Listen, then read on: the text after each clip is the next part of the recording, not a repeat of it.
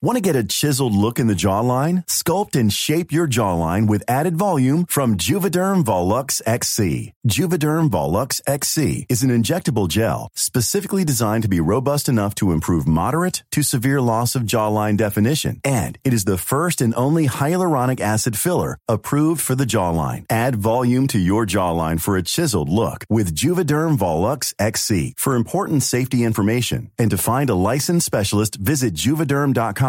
That's Juvederm.com. Not for people with severe allergic reactions, allergies to lidocaine, or the proteins used in Juvederm. Common side effects include injection site redness, swelling, pain, tenderness, firmness, lumps, bumps, bruising, discoloration, or itching. There's a risk of unintentional injection into a blood vessel, which can cause vision abnormalities, blindness, stroke, temporary scabs, or scarring. Talk to a licensed specialist to find out if it's right for you. Visit Juvederm.com. That's Juvederm.com. Ryan Reynolds here from Mint Mobile. With the price of just about everything going up during inflation, we thought we'd bring our prices down. So to help us, we brought in a reverse auctioneer, which is apparently a thing. Mint Mobile Unlimited Premium Wireless. How to get 30, 30, bit to get 30, bit to get 20, 20, 20, bit to get 20, 20, bit to get 15, 15, 15, 15, just $15 a month? Sold! Give it a try at mintmobile.com/switch. $45 up front for 3 months plus taxes and fees. Promo rate for new customers for limited time. Unlimited more than 40 gigabytes per month. Slows full terms at mintmobile.com. Millions of people have lost weight with personalized plans from Noom. Like Evan, who can't stand salads and still lost 50 pounds. Salads generally for most people are the easy button, right? For me, that wasn't an option. I never really was a salad guy. That's just not who I am. But Noom worked for me. Get your personalized plan today at Noom.com. Real Noom user compensated to provide their story. In 4 weeks, the typical Noom user can expect to lose 1 to 2 pounds per week. Individual results may vary. Hello and welcome to episode number 598 of Smart Podcast Trashy Books. I'm Sarah Wendell and my guest this week is Mimi Matthews. Mimi is back to talk about her latest novel, The Lily of Ludgate Hill, which is the third book in her Bells of London series. Y'all, this book has pining. So much pining. I love pining. But this is also a book about grief. Characters are pining for what was as much as other characters are pining for what could be. So we are going to talk about grief and loss and hope and adapting to massive upheaval and about the Gilded Age television show. So if you've been watching that, I would love to hear from you. I do want to make it clear we are talking about grief and disordered eating. We talk about diet culture in the 90s and the 2000s. And we also talk about the death of Mimi's father, which inspired parts of Lily.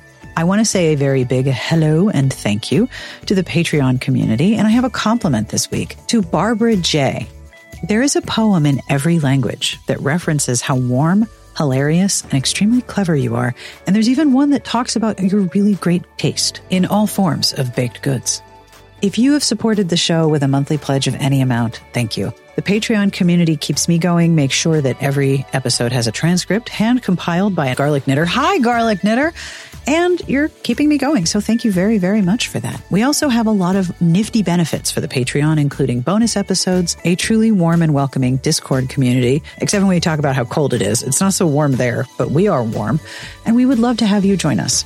You can go to patreon.com/smartbitches.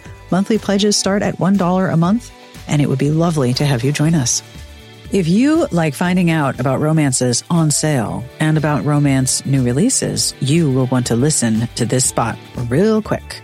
Support for this episode comes from Red Feather Romance, your romance BFF. I love that tagline. Red Feather Romance gives readers a personalized and affordable selection of romance ebooks spanning all the romance subgenres, delivered to your email inbox every day. Red Feather Romance looks through hundreds of romance ebooks a week to find and deliver the best new releases and hidden gems. You will get an email every day with romance ebooks picked just for you. They will always have your favorite genre, your favorite trope, or your favorite author, and the service is and always will be free of charge. You know the type of romances you like to read. Well, you can let Red Feather Romance help you find your next one. Can't decide what to read next? Well, Red Feather Romance is here to help with unlimited happily ever afters delivered to your inbox. You like friends to lovers? Or enemies to lovers? or friends to enemies to lovers, love triangles, secret billionaires. No matter your favorite trope, they have got you covered. You can get hand-picked romance ebook recommendations every morning, and you will never be lost again. Sign up for the Red Feather Romance newsletter for free today at redfeatherromance.com/SBTB to start receiving free and discounted romance ebooks that are sure to keep you up all night long. That's redfeatherromance.com/SBTB. The link will also be in the show notes and on the entry at Smart Bitches, but you can go there right now, redfeatherromance.com/SBTB. Visit Red Feather Romance, your romance BFF. All right, are you ready? Let's do this podcast episode. Also, I apologize for my voice. I have had the worst cold. It was so bad. I took like 19 COVID tests because I was convinced that I had COVID again. No, I just had a bad cold, which is something I haven't experienced since like 2020. So apologies for my voice in this intro and outro. On with the podcast. Hi, everybody. I'm Mimi Matthews. I write historical romance. It's set mostly in the Victorian era. I also write nonfiction history books for Pen and Sword, a publisher in England, and I write articles on all aspects of 19th century history. Basically, if it's about the 19th century, I'm commenting on it somewhere in some publication.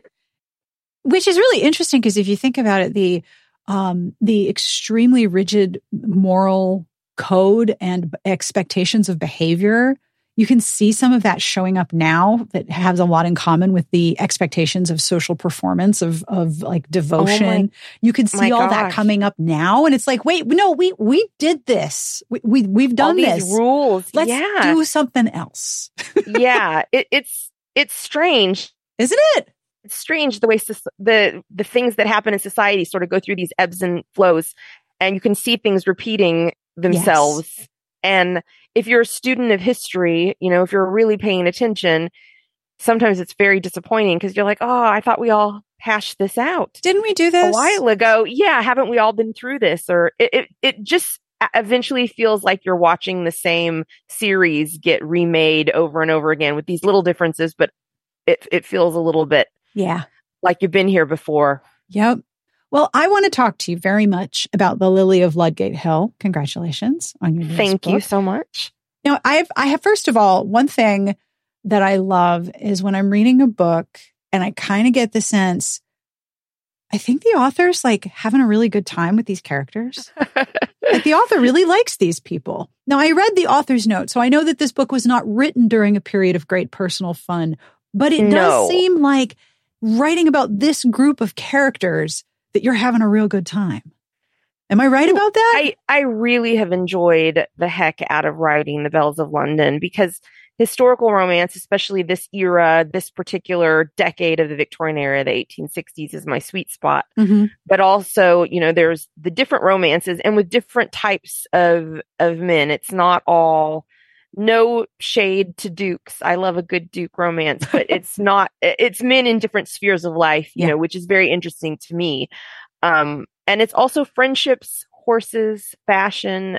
I mean, I love being in that world, the gowns, the riding, the different equestrian aids, with the nods to dressage.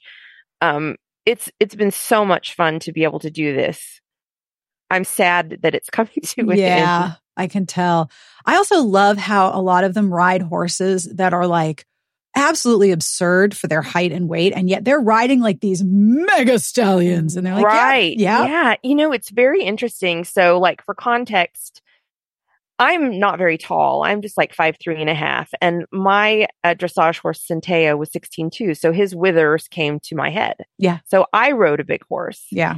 And I love that sense you get if you have a good partnership with them. Not if you're riding a big horse that's disobedient and out of control. That is not good. That's not fun. But when you go back and you look at some of the history books about equestrianism for women, specifically for women, they describe the type of horses women should ride in a way that women are almost infantilized, like nothing over 15 hands to 2 inches. So nothing over 15.2. And, these gentle creatures. And I felt like for my bells, the big horses, and not even just size, but temperaments, the different temperaments they have are an expression of their power, the women's power. Yeah. In an era when, there were very limited avenues for them to acceptably express that level of strength and power. And the horses really are representative of that for each of them in their way.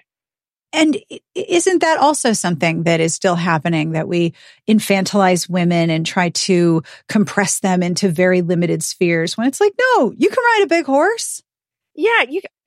I don't know really the purpose of that, except for just some deeply ingrained social traditions that have just, stuck around forever, that, something in, the human brain, and not every human brain, wants to categorize everybody and put them in these little boxes. Yeah. And becomes very distressed if somebody exceeds the walls of that box. Like, oh, but it was definitely like that in the Victorian era for women, and very difficult for them to express themselves. So, but they still did express themselves, but a lot of times in just very unique ways. Oh, yes. Within the with the tools they had at their disposal.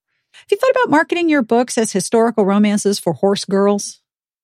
Yes, I thought belatedly after everything had already, been set in motion. I was like, oh, we should use the tagline "Ride or Die." Yeah, ride or die, friends. Well, all you have to do is convince Berkley to release an omnibus edition, and then that can be the Ride or Die collection. The Horse Girl Manual. Yeah. The Ride or Die collection. I think it would be so great. But you know what? I saw somebody saying once about horse girls, and they're like, oh, those girls who make horses, their whole personality. But I think it's people who are not familiar with the sort of horse girl life and don't realize that it's more than just like a hobby or something like you just ride your horse. I mean, it's a sport. It's really a lifestyle, and it takes up a ton of your time, certainly takes up a ton of your money when you're young, a ton of your parents' money. I think that horses are really, really good for girls when they're growing up. And again, that sense of power and just being with a creature larger than you and teaches you patience and a certain humbleness. It is intense. And speaking of the horse girls, now, I know from having read Belle of Belgrave Square that was clearly inspired by Beauty and the Beast. And you mentioned that there's different heroes and different characters, that they have this core friendship, but each book has very different themes. What were some of your inspirations and influences for Lily? For Lily, I feel like it didn't draw as much directly from, for Belle, it was definitely a lot of Victorian sensation novels and Beauty and the Beast, or Wilkie Collins, The Woman in White, and Lady Audley's Secret, things like that. But for Lily, I didn't have as much direct inspiration, but I certainly had feelings that were generated from stories like Jane Austen's Persuasion. Yes, and I noticed that one. Far from the Madding Crowd. Yep, by Thomas Hardy. Just the idea of this sort of strong, solid, steadfast hero who is pining for this heroine, or waiting, not even so much pining, but waiting and there to be of service. I especially think of that with Gabriel Oak in Far from the Madding Crowd. He says at one point to Bathsheba, the heroine, I'm going to quote this really badly, but I'll do one thing in life and one thing certain, and that is love you and long for you and keep wanting you until I die. And I think that's one of the most romantic lines. I know Austin Roses, that does roses, actually has a rose called Gabriel Oak. That's one of their most beautiful roses. They name different roses after different characters, but they have one of those most popular roses is the Gabriel Oak rose.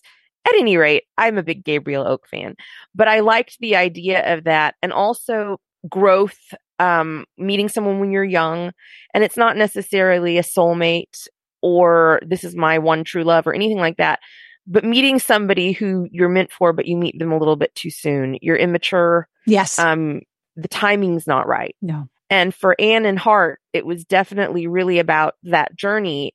And also layered into that is Anne taking on this role. Anne has a very, very strong mother, a lot in the model of Queen Victoria, very strong mother. The destabilizing effect for Anne of seeing a mother who is that much a pillar of strength brought low by grief. Yeah. And what that does after losing your other parent, to see that your remaining parent has cracked like that. Mm-hmm. And children becoming the caregiver. This isn't a direct thing that's happened to me in my life, but to an extent it has. I really feel that now after losing my dad, because my mom is very strong woman, very strong mother, and seeing that, and you really feel like the ground underneath you is not stable anymore. A romance with heart, what that can look like, and what kind of maturity there is in adapting to all that change. So it was all those things I was sort of thinking about in my head at the same time as I was writing it. But yeah. One thing I really liked about both stories is that in Belle of Belgrave Square and Lily of Ludgate Hill, both Belle and Anne, they're trying to move on from their families to form a family of their own. Yes. And they want to leave their families because they are grown and they would like to have their own lives. But of course, there are very many reasons why they can't just be like, well, mom and dad got an apartment, moving out. Gotta go. Go. It's been great, but I'm going to take my stuff and I'm going to move out. I'm going to live on my own. Like, and that's not happening. To worry. That is not happening. And with Belle of Belgrave Square, her parents were just dreadful. Like, they were just awful and wanted her to be their caregiver in a way. And so her wanting to escape, had a little bit more urgency to it, in the sense that they were making some bad health decisions on her behalf. Yes, they were making some really dreadful decisions on her behalf. Yeah. Yeah. And based truly in Victorian history. It seems so over dramatic and melodramatic. And I wanted it to have that feel a little bit, because I really wanted to have that feeling of a Victorian sensation novel. But that stuff was really happening. Yeah. Now, I don't like to do spoilers for books that people who probably are listening have not read yet. But to me, it seemed like one of the major themes in this book was pining, but lots of different kinds of pining. And I have to say, on a very selfish level, thank you. I love pining. It is probably my favorite romance motif, because it is all of this internal emotional tension of really being into somebody, but choosing not to act on it for capital R reasons. And sometimes those reasons are external and sometimes they are internal. And when it's really good, they are both. But I love pining.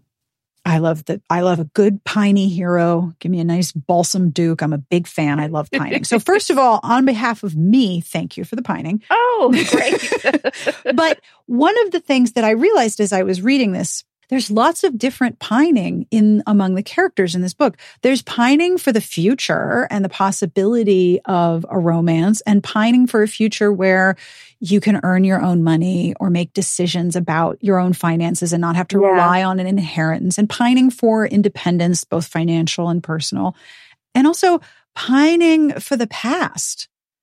Pining for someone who has died and a life that you thought you were going to have that you can't let go of not having. So the future pining and the past pining made such an interesting contrast for me, because they're both like completely normal human things to do. But if you're pining for the past and you can't move on, you're stuck. Yeah. There was so much of the Victorian era in this period that was like that, stuck. Yes. Sort of, I guess they would say, preserved in aspic, where it's just set. Yes. We're doing the same things all the time. We have a queen in perpetual mourning.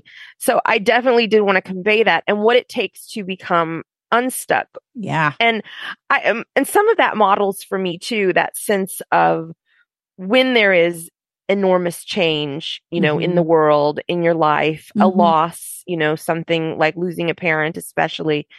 Part of the thing that sticks you is this sorrow, this depression or this sorrow.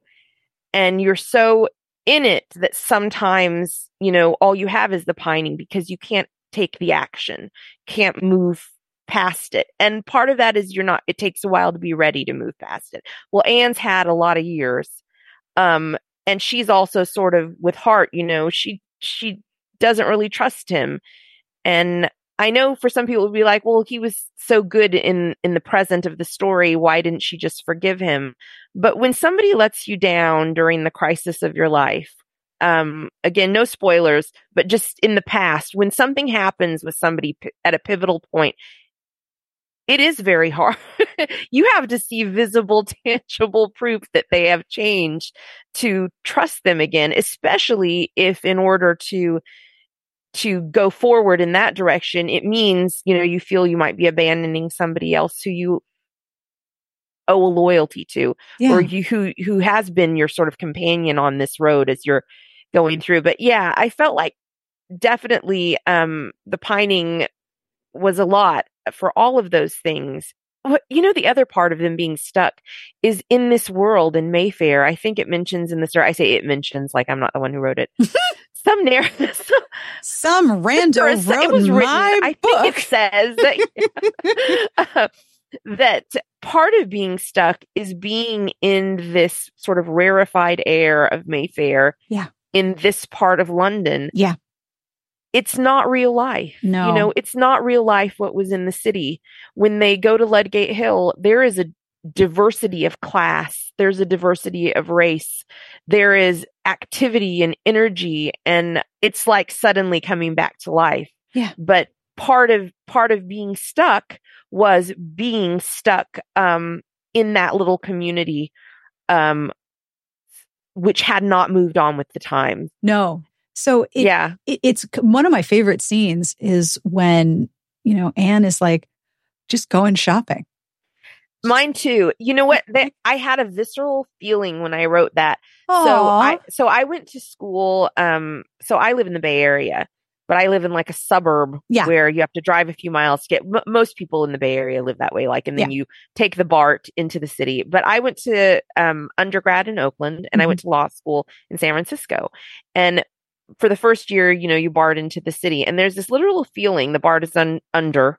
And when you're going up the escalator into the city, you can feel the energy change. And I think it's this way in every big city, where as you're coming up from underground, the air is just crackling. I mean, there's so many people, and everybody is so busy with what they want to do. And there's so many different kinds of people, and that energy is intoxicating. Oh, and yes. I wanted Anne to feel that.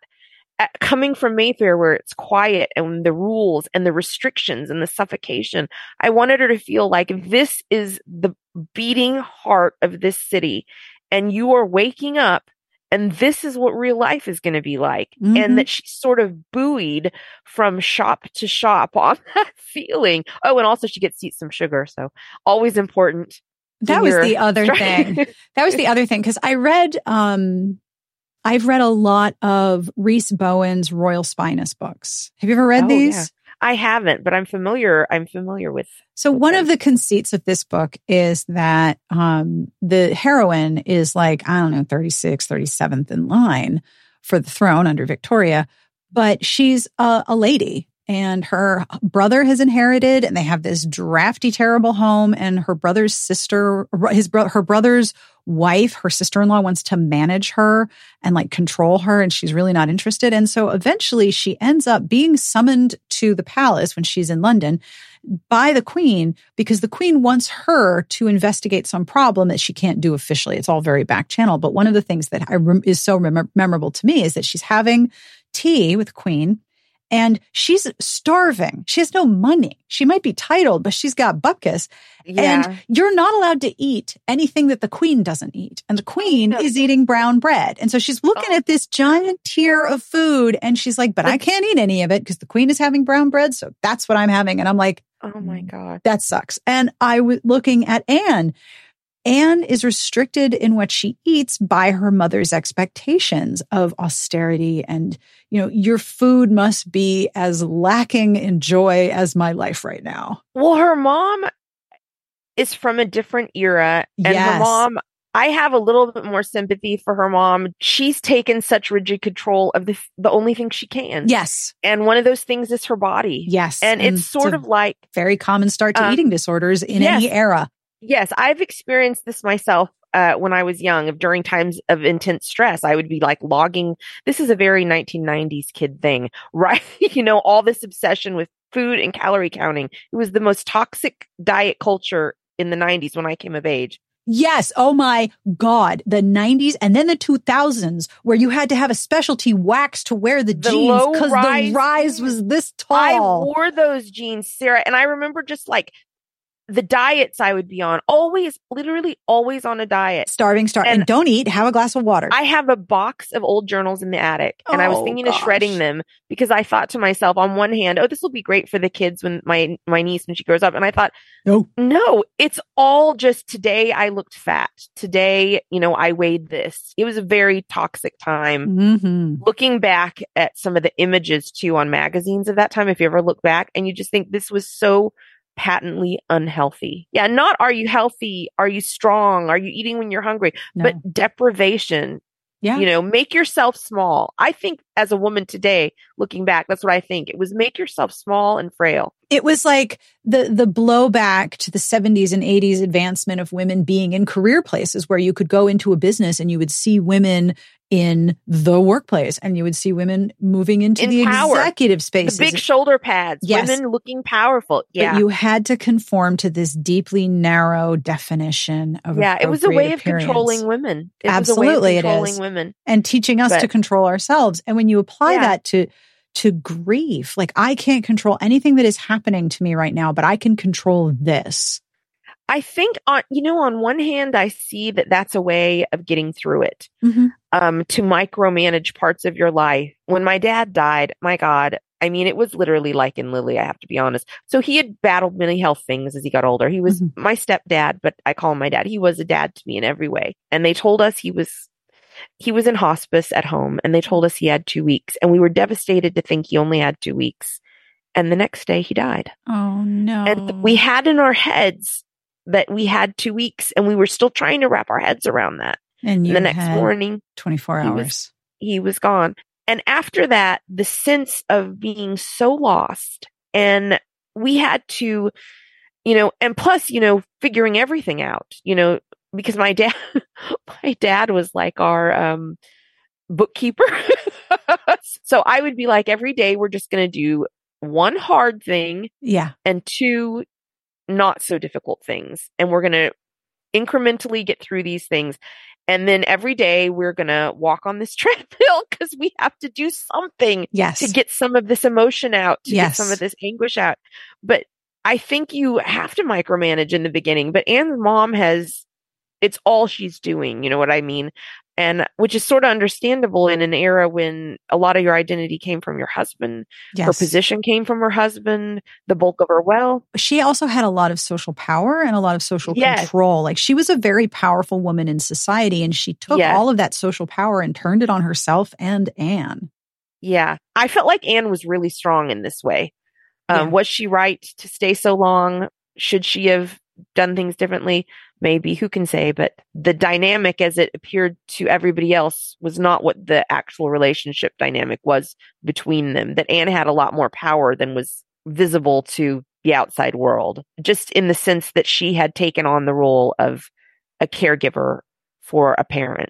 Yeah. And she did so much to try to help her mom. They became, in what I think would be in contemporary parlance, extremely codependent on each other. Oh, absolutely. Absolutely.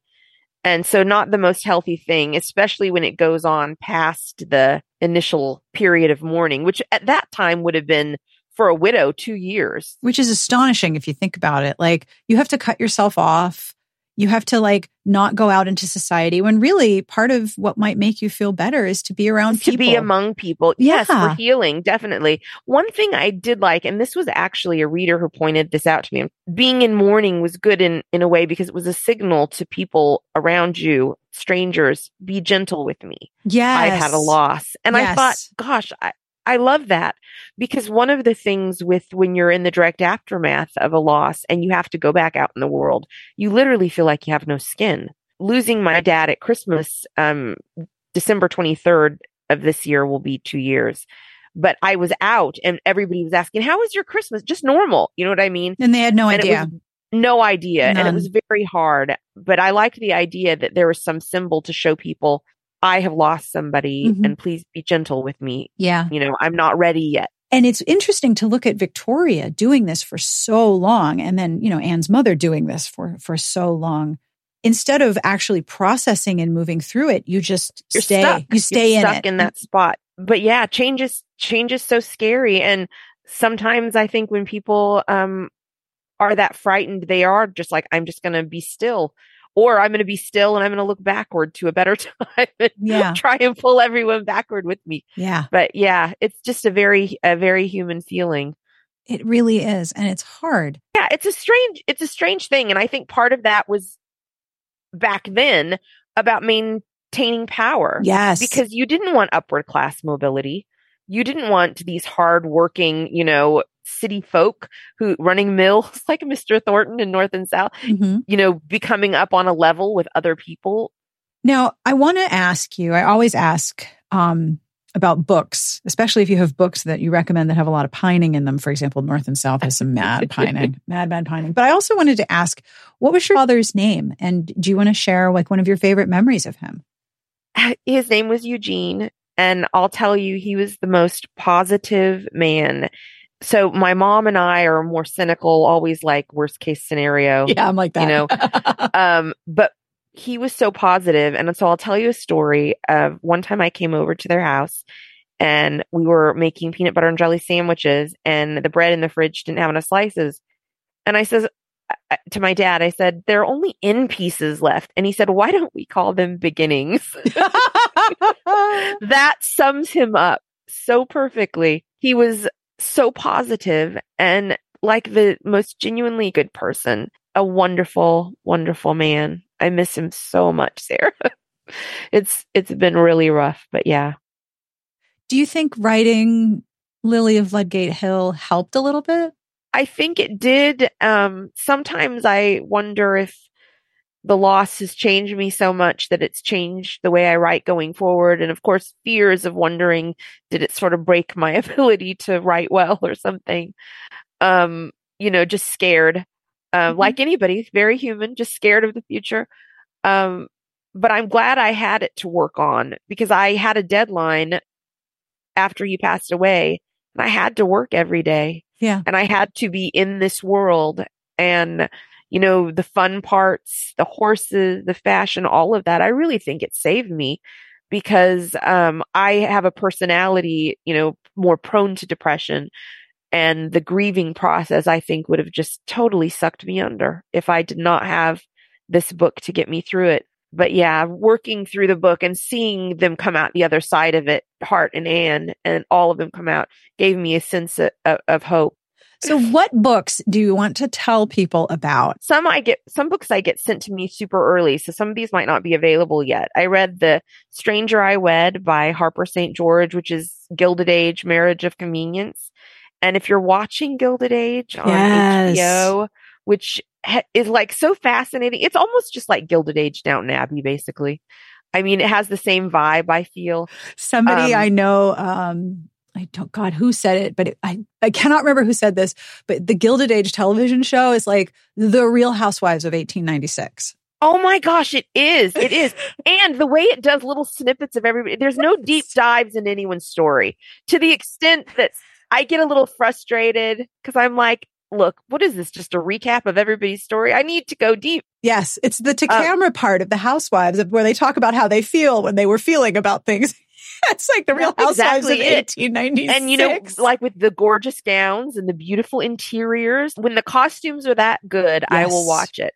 But there's a storyline in it with a journalist. Her name's Peggy, and she's African-American. Her dad's a preacher. There's a storyline this season about integrating schools and some of the black schools that were going to get shut down, which made me revisit a really great series called Home to Mitford by Piper Hughley. And I don't know if you're familiar. Yes. And I had read the first one in that. I'm trying to think, is it The Lawyer's Luck or The Preacher's Promise? But I had read the first one in that a while ago and loved it. It was really, really good. But it made me think of that. Now it's in like the 1840s. And so it's not Gilded Age. But it just made me think of that same thing. So I think people who are liking that storyline a lot on Gilded Age definitely visit Piper Hughley's books because she does it so well. And she has such a great sense of the history. There's so much authenticity, but it's just sweet and beautiful love stories. Yeah. I think those are really great. The other thing, well, this isn't a romance, but I'm starting Yellowface, which I'm a little bit nervous about. I'm also late to the party. Everybody else has already read it, but I'm sort of a little hesitant just because it's about the publishing industry. Yeah. Even though I guess I'm in the publishing industry to an extent as a writer, I always am on the periphery because I don't want to know too much about how the sausage is made. No. And anytime there's drama, I just think to myself, look, my life is fraught enough, my personal life. So I just don't need it. I love a story with an unreliable narrator. That's like a hook for me. The other thing that I read recently was, it's two things. Another romance that's not coming till May, so it's a ways away, by Virginia Heath, called All's Fair in Love and War, which is a start to a new series she's doing, which was like fun, just pure fun. And then I read a new series. Actually, you know what? I don't know if it's even the beginning of a new series by Anna Lee Huber. And it's called Sisters of Fortune. And it's based on these real life sisters who sailed on the Titanic. The tension was it was intense. It was really intense. And all the different stories of the people on the ship. But yeah, it's something that I thought was just spectacular. My gosh, humans are resilient. There's Really? so much of this history. You just think, God, how did we get through these things? How did people get through? Yeah. Somehow. Yeah. Well, I think that one of the reasons is that there are enough people who are pining for happiness and want to make that happen, as opposed to wanting control or wanting to go back in time or wanting to reclaim power that they feel they used to have. Some people are just it's really like sort of this yearning. Yes, yearning for their happily ever after. Yeah. Yearning for the next wonderful thing, you know? That's very true. Where can people find you if you wish to be found? Well, my author website, mimimatthews.com, has links to my author Facebook page and Instagram. I'm also on Twitter. I refuse to call it anything but Twitter. Thank you so much for doing this, especially when you're not feeling well. I really appreciate so much for having me. I've always loved talking to you. Oh, anytime. It's really lovely to catch up with you. And thank you for sharing your father with us. Oh, thank you for listening. And thank you so much for reading, Lily. And I hope that readers will love Hart and Anne's love story. I think they will, especially when I tell them there's pining. So much pining. Mad pining. This whole book is piney fresh, like that little tree you used to put in the car. Exactly. That should be the series symbol on the front of this book. Little tree in the mirror. And that brings us to the end of this week's episode. Thank you, as always, to Mimi Matthews for hanging out with me and talking all about her father and her book and her other book and all the pining. I love the pining. I love pining so much. I will have links to all of the books that we talked about as well. And I have a picture of the Gabriel Oak Rose, which is truly gorgeous, like absurdly beautiful. And all of that is in the show notes at smartbitchestrashybooks.com/podcast under episode number 598. As always, I end with a terrible joke. And this joke is from Verity. Hi, Verity. What is yellow and highly dangerous? What is yellow and highly dangerous? Shark-infested custard. So silly. I love it. Thank you, Verity.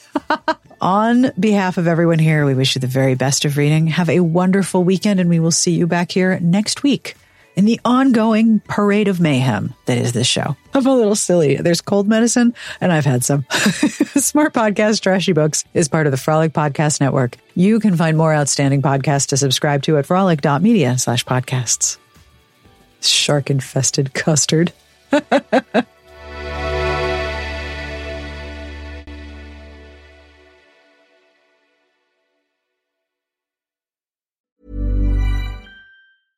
How would you like to look 5 years younger? In a clinical study, people that had volume added with Juvederm Voluma XC in the cheeks perceived themselves as looking 5 years younger at 6 months after treatment. Look younger, feel like you. Add volume for lift and contour in the cheeks with Juvederm Voluma XC. Reverse signs of aging by adding volume to smooth laugh lines with Juvederm Volure XC. For important safety information and to find a licensed specialist, visit Juvederm.com. That's JUVEDERM.com. Not for people with severe allergic reactions, allergies to lidocaine, or the proteins used in Juvederm. Common side effects include injection site redness, swelling, pain, tenderness, firmness, lumps, bumps, bruising, discoloration, or itching. There's a risk of unintentional injection into a blood vessel, which can cause vision abnormalities, blindness, stroke, temporary scabs, or scarring. Talk to a licensed specialist to find out if it's right for you.